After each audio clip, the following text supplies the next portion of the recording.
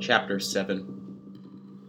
Charlie was sitting in his janitor's closet, his ass planted on an upturned mop bucket, sharpening his knife while his stereo popped and grumbled at a low volume from a darkened corner. Even though this was the only inhabited spot in the basement of the motel, Charlie's boss, Mr. Baker, kept a strict rule about the stereo's volume. Baker also banned Charlie from listening to the rap station he preferred. That's why Charlie didn't mind the inaudible level. He hated rock music. But he loved his knife. And he loved sharpening it too. The weight of it in his hands, the cold, firm handle, smooth as polished bone, the glimmer in the chrome, the white eye of each rivet, the shine of the bolster, the thin strength of the blade's spine, and the pregnant curve of the blade itself, so soft and sexual, each of its angles merging in union along the stone, ringing out with a high sing as his hands moved it in long sweeps back and forth. Aside from the radio, this sound of the sharpening stone was all that echoed through the vast empty basement of the Metro Motel. Charlie had been working there for a few months. He hated it. But rent was cheap, a hard thing to come by for an ex-con in these parts. This was farmland filled with churchgoers. These people had very little respect for degenerates like Charlie. He'd gotten the janitor job by lying about his past, a past marred with violent criminal activity and piling debts. Though the bars of his cage had slid back and the gates of his hell had reopened, when he'd stepped back out into the free world, he no longer felt free. The government had taken 11 years of his life. Now he was a grown man with no family, no friends, and no car. But the knife listened to him as he sat and held it. It explained things to him without speaking, just by glowing from his lap or dragging itself along his skin, teasing at the idea of opening him up to see what would come out. Today had been a hard shift. Metro Motel couldn't keep sufficient staff. The bigger hotels a few miles up the highway paid better, taking all the best service maids in the area. This meant Charlie had to make the beds, clean the bathrooms, vacuum the floors, and do all the laundry. He'd originally been hired to just maintain the hallways and parking lot, but Mr. Baker put more and more work on him each day. Charlie took a deep breath and brushed a strange tear out of his eye, and again drug the blade along the stone, sighing and trying not to cry. He was very lonely.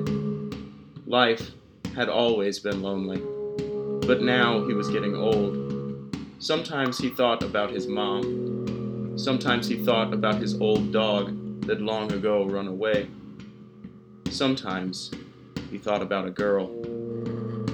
He'd made 18 beds, scrubbed 18 toilets, and sprayed 18 sinks, and vacuumed 18 floors, all of them covered in other men's filth. This was a hotel for men with secrets. Women came here too, but none of them stayed. They only arrived well after check-in and left hours before daylight. The shower drains were only clogged with silver hair, and the toilets swam with cigarette butts. No love was made in these rooms. It was only destroyed. Charlie had grown accustomed to the salty smell of dried semen and smoke. It clung to his mustache and stuck to his lips as he pulled off each of the bed sheets and wadded them in his arms. The smell reminded him of his first job at a laundry room in prison. 11 years later, he still hadn't escaped that smell. But he was working toward a goal. He was saving his money for something big. A plane, a boat, maybe a rocket ship. Charlie hadn't decided which one. Luckily, Mr. Baker let him stay in the motel for only half his pay, but Charlie had to sleep in this closet with no bed or bathroom. It was awful, but it was cheap. He'd saved every other dime he'd earned, but his dreams were still far away. They were too big to reach right now. Charlie's mind had been hurt a long time ago by a blow to the head. Someone he'd upset had hit him with a pipe during an argument. Part of his brain had stopped working or had come unhooked. Charlie couldn't remember. He also couldn't remember who'd hit him. Sometimes in memories it was his mom. Other times it was a large, faceless man. And sometimes it was just a pipe flying through the darkness like a whale through black water, diving right into his face and showering him in blood. For these reasons, Charlie's dreams and thoughts were scattered like the rats he lived among. They lingered in the shadows and haunted his sleep until no true reality could be found. His days were filled with work and his nights with confusing memories and unknown desires for violence. Sharpening the blade made him calm down. He liked the sound of it. There was a small digital clock on his stereo in the corner.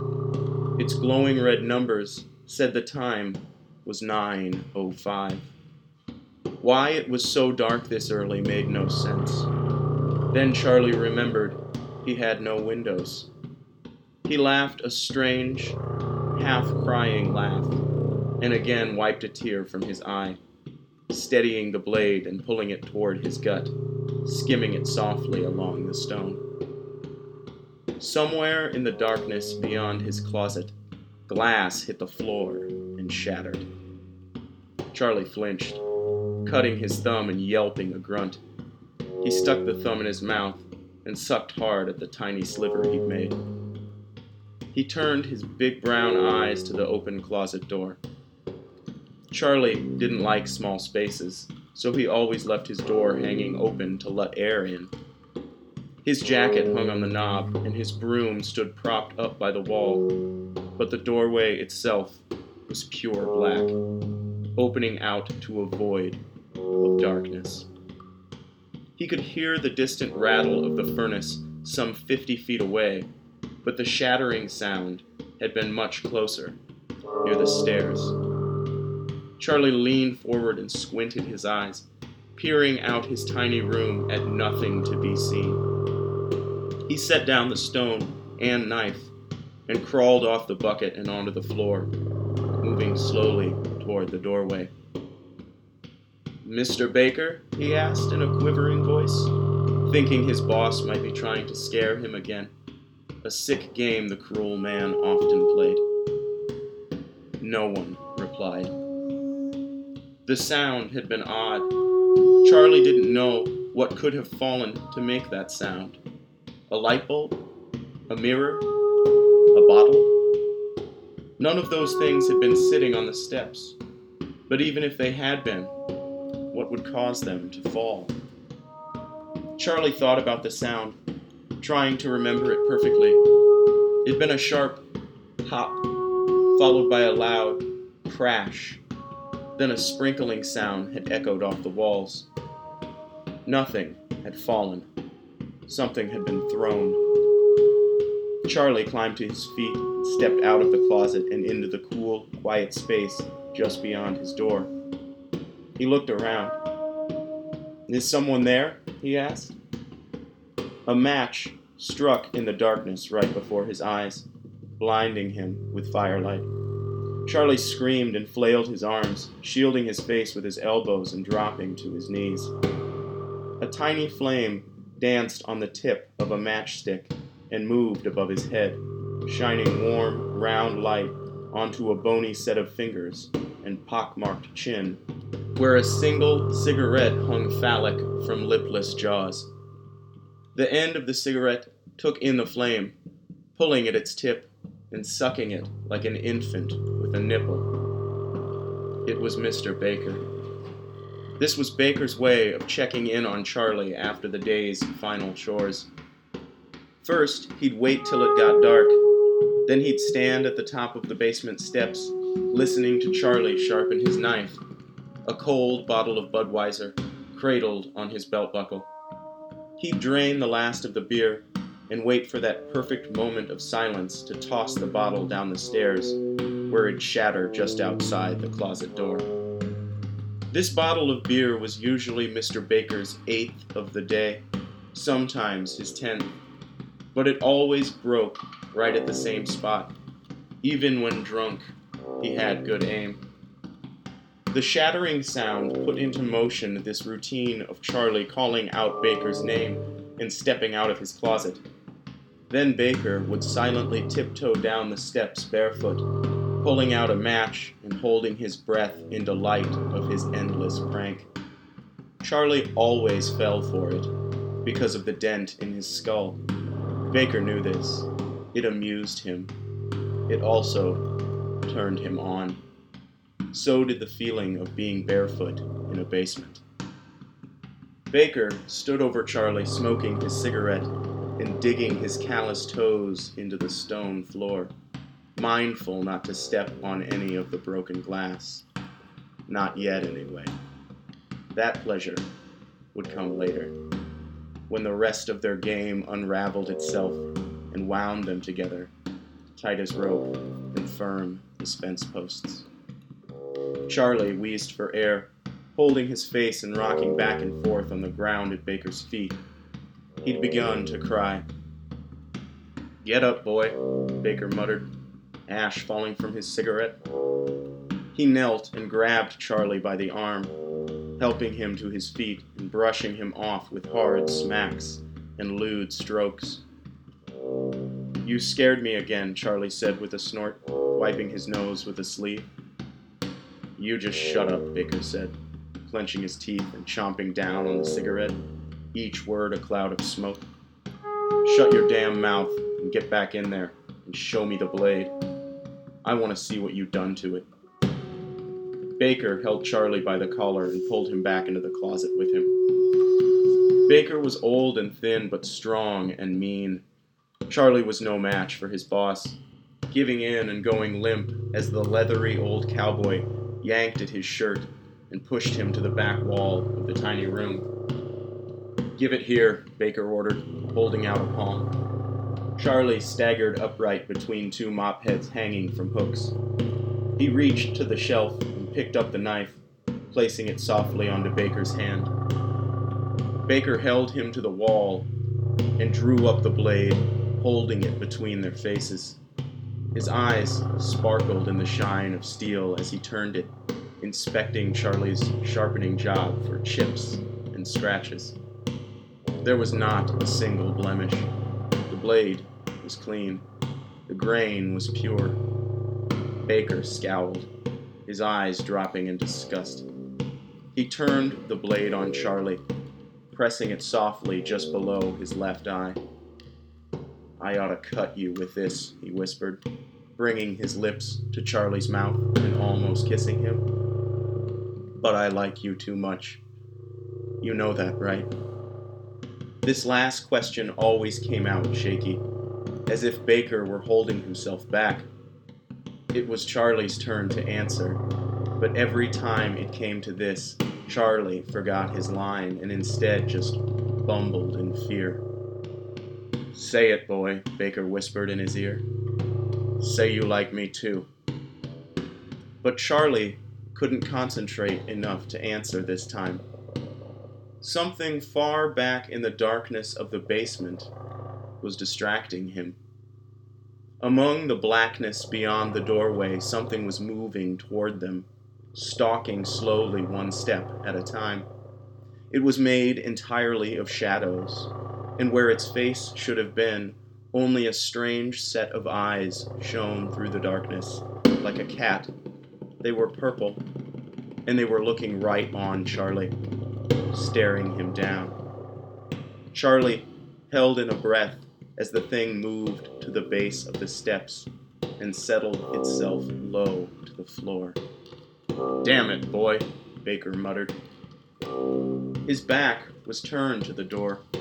He hadn't noticed the dark creature's arrival at all. He was too busy working at his belt buckle while steadying the knife at Charlie's throat. He pulled down his zipper and removed himself with a grunt. "Say it, boy," he whined, his voice growing soft and tender. Charlie was frozen, staring over Baker's shoulder as the thing rose to its feet. It had the pale, white body of a naked woman. Charlie's eyes had adjusted enough to barely make out the curve of breasts and thighs. It was so white it nearly glowed like a ghost, but it had no face, not one that Charlie could see, just floating eyes in an otherwise hovering shadow. It stepped softly on small bare feet toward the doorway. As it did, a few pieces of glass crumbled beneath its toes. Baker went erect at the sound and turned around. "What the?" Before he could draw up the knife, the naked figure sprung from the darkness, lunging at Baker with its hands like talons, tackling him like a tiger, and pinning him to the crowded closet floor. Baker screamed, but the thing had him by the shoulders. Its head was enormous and covered in matted black hair. Charlie stared down in horror as it wrestled Baker to a wall before opening its jaws like a gorilla and biting through the old man's neck, ripping out his throat in long strands of gore. The floor pooled with blood. The creature howled. Baker was somehow still alive. His body convulsed and writhed. His arms swung like noodles, barely gripping the knife as he beat its butt end uselessly at the creature's side in weak thumps. Baker's eyes had turned to glass and his mouth hung open. He was dying. The thing had the smallest, most delicate hands, the hands of a beautiful woman. It pawed at Baker, reaching for the knife and grabbing him by the wrist. Then it twisted the arm and Baker's elbow broke off in splinters of bone. It cranked this and pulled the forearm free from the joint. Baker's amputated hand went rigid over the handle of the knife, its nerve endings no longer connected to a mind. The creature brought the arm to its mouth and ate at it some, sniffing it first before chewing it in large, snapping bites. Charlie couldn't look away, but the thing paid him no regard. It rose to its feet and pressed the sole of its bare foot over Baker's face. It held the arm with both hands, prying back the stiff fingers and freeing the knife. It dropped the arm and studied the blade in its hands, turning it in the light. Its brow flexed and moved, shifting into an expression of curiosity. Then it looked up at Charlie and smiled with big, sharp teeth. It lowered its gaze back to Baker's body, twitching beneath its foot. It crawled to its knees and drew the knife high above its head. Baker seemed to notice this. He made a choking sound and shook his head in fear. The creature swung the blade downward and started violently stabbing at Baker's gut. First just stabbing, but then tearing and ripping. Baker's innards spilled out like a broken can of beans. His mouth tried to scream, but no sound came out. His eyes had gone mad, lost in the hysteria of an oncoming hell. The creature dropped the knife and began to play in the wound it made, pulling out lengths of intestines and handfuls of organs, smearing them all over its small breasts and shoulders, painting itself in Baker's waist and fluids. Charlie had never smelled anything so earthy. There was shit. There was blood. As the creature continued to pull out more, it moved its hands up inside Baker's chest, reaching beneath his ribs as if he were a hollow log filled with honey. It pulled out a lung and rubbed it over its privates, the kind of privates Charlie hadn't seen in a long time. They were almost not there at all. just a smooth partition of flesh, no stronger than the petal of a rose. It rubbed the lung over itself a few times, then discarded it with a toss. It dug more at the open torso, pulling out a long strand of something white. It wrapped this around its neck like a scarf and continued to fish through his spilling remains. Charlie began to inch toward the doorway, sliding with his back along the wall but keeping his eyes locked on the thing's every movement. He stepped over his bucket and reached the door, leaping out into the basement.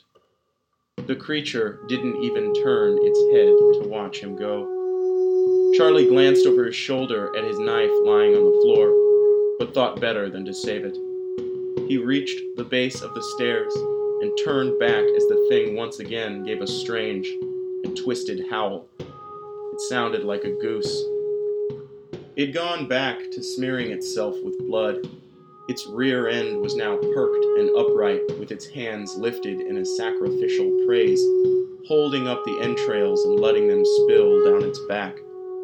Charlie looked up the steps at the small bit of night sky shining through the entrance of the basement.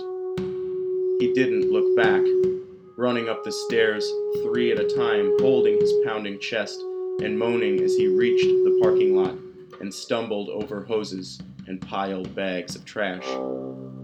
He staggered to his feet and fell between 2 parked cars, one red, one white. He sat on his ass, catching his breath and trying to think.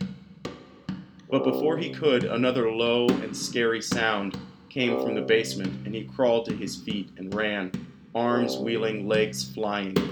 He ran all the way to the end of the parking lot and down the drive to the edge of the highway. The moon was bright, the stars aglow. He tripped through the brush and gravel and spilled out onto the road, turning to look back. A pair of headlights popped up over the rise not 5 yards ahead. They were a blinding, angelic white that covered the sky and earth. Before Charlie had time to shield his face, the light swallowed him like the pull of an ocean, and he went weightless and devoid of feeling.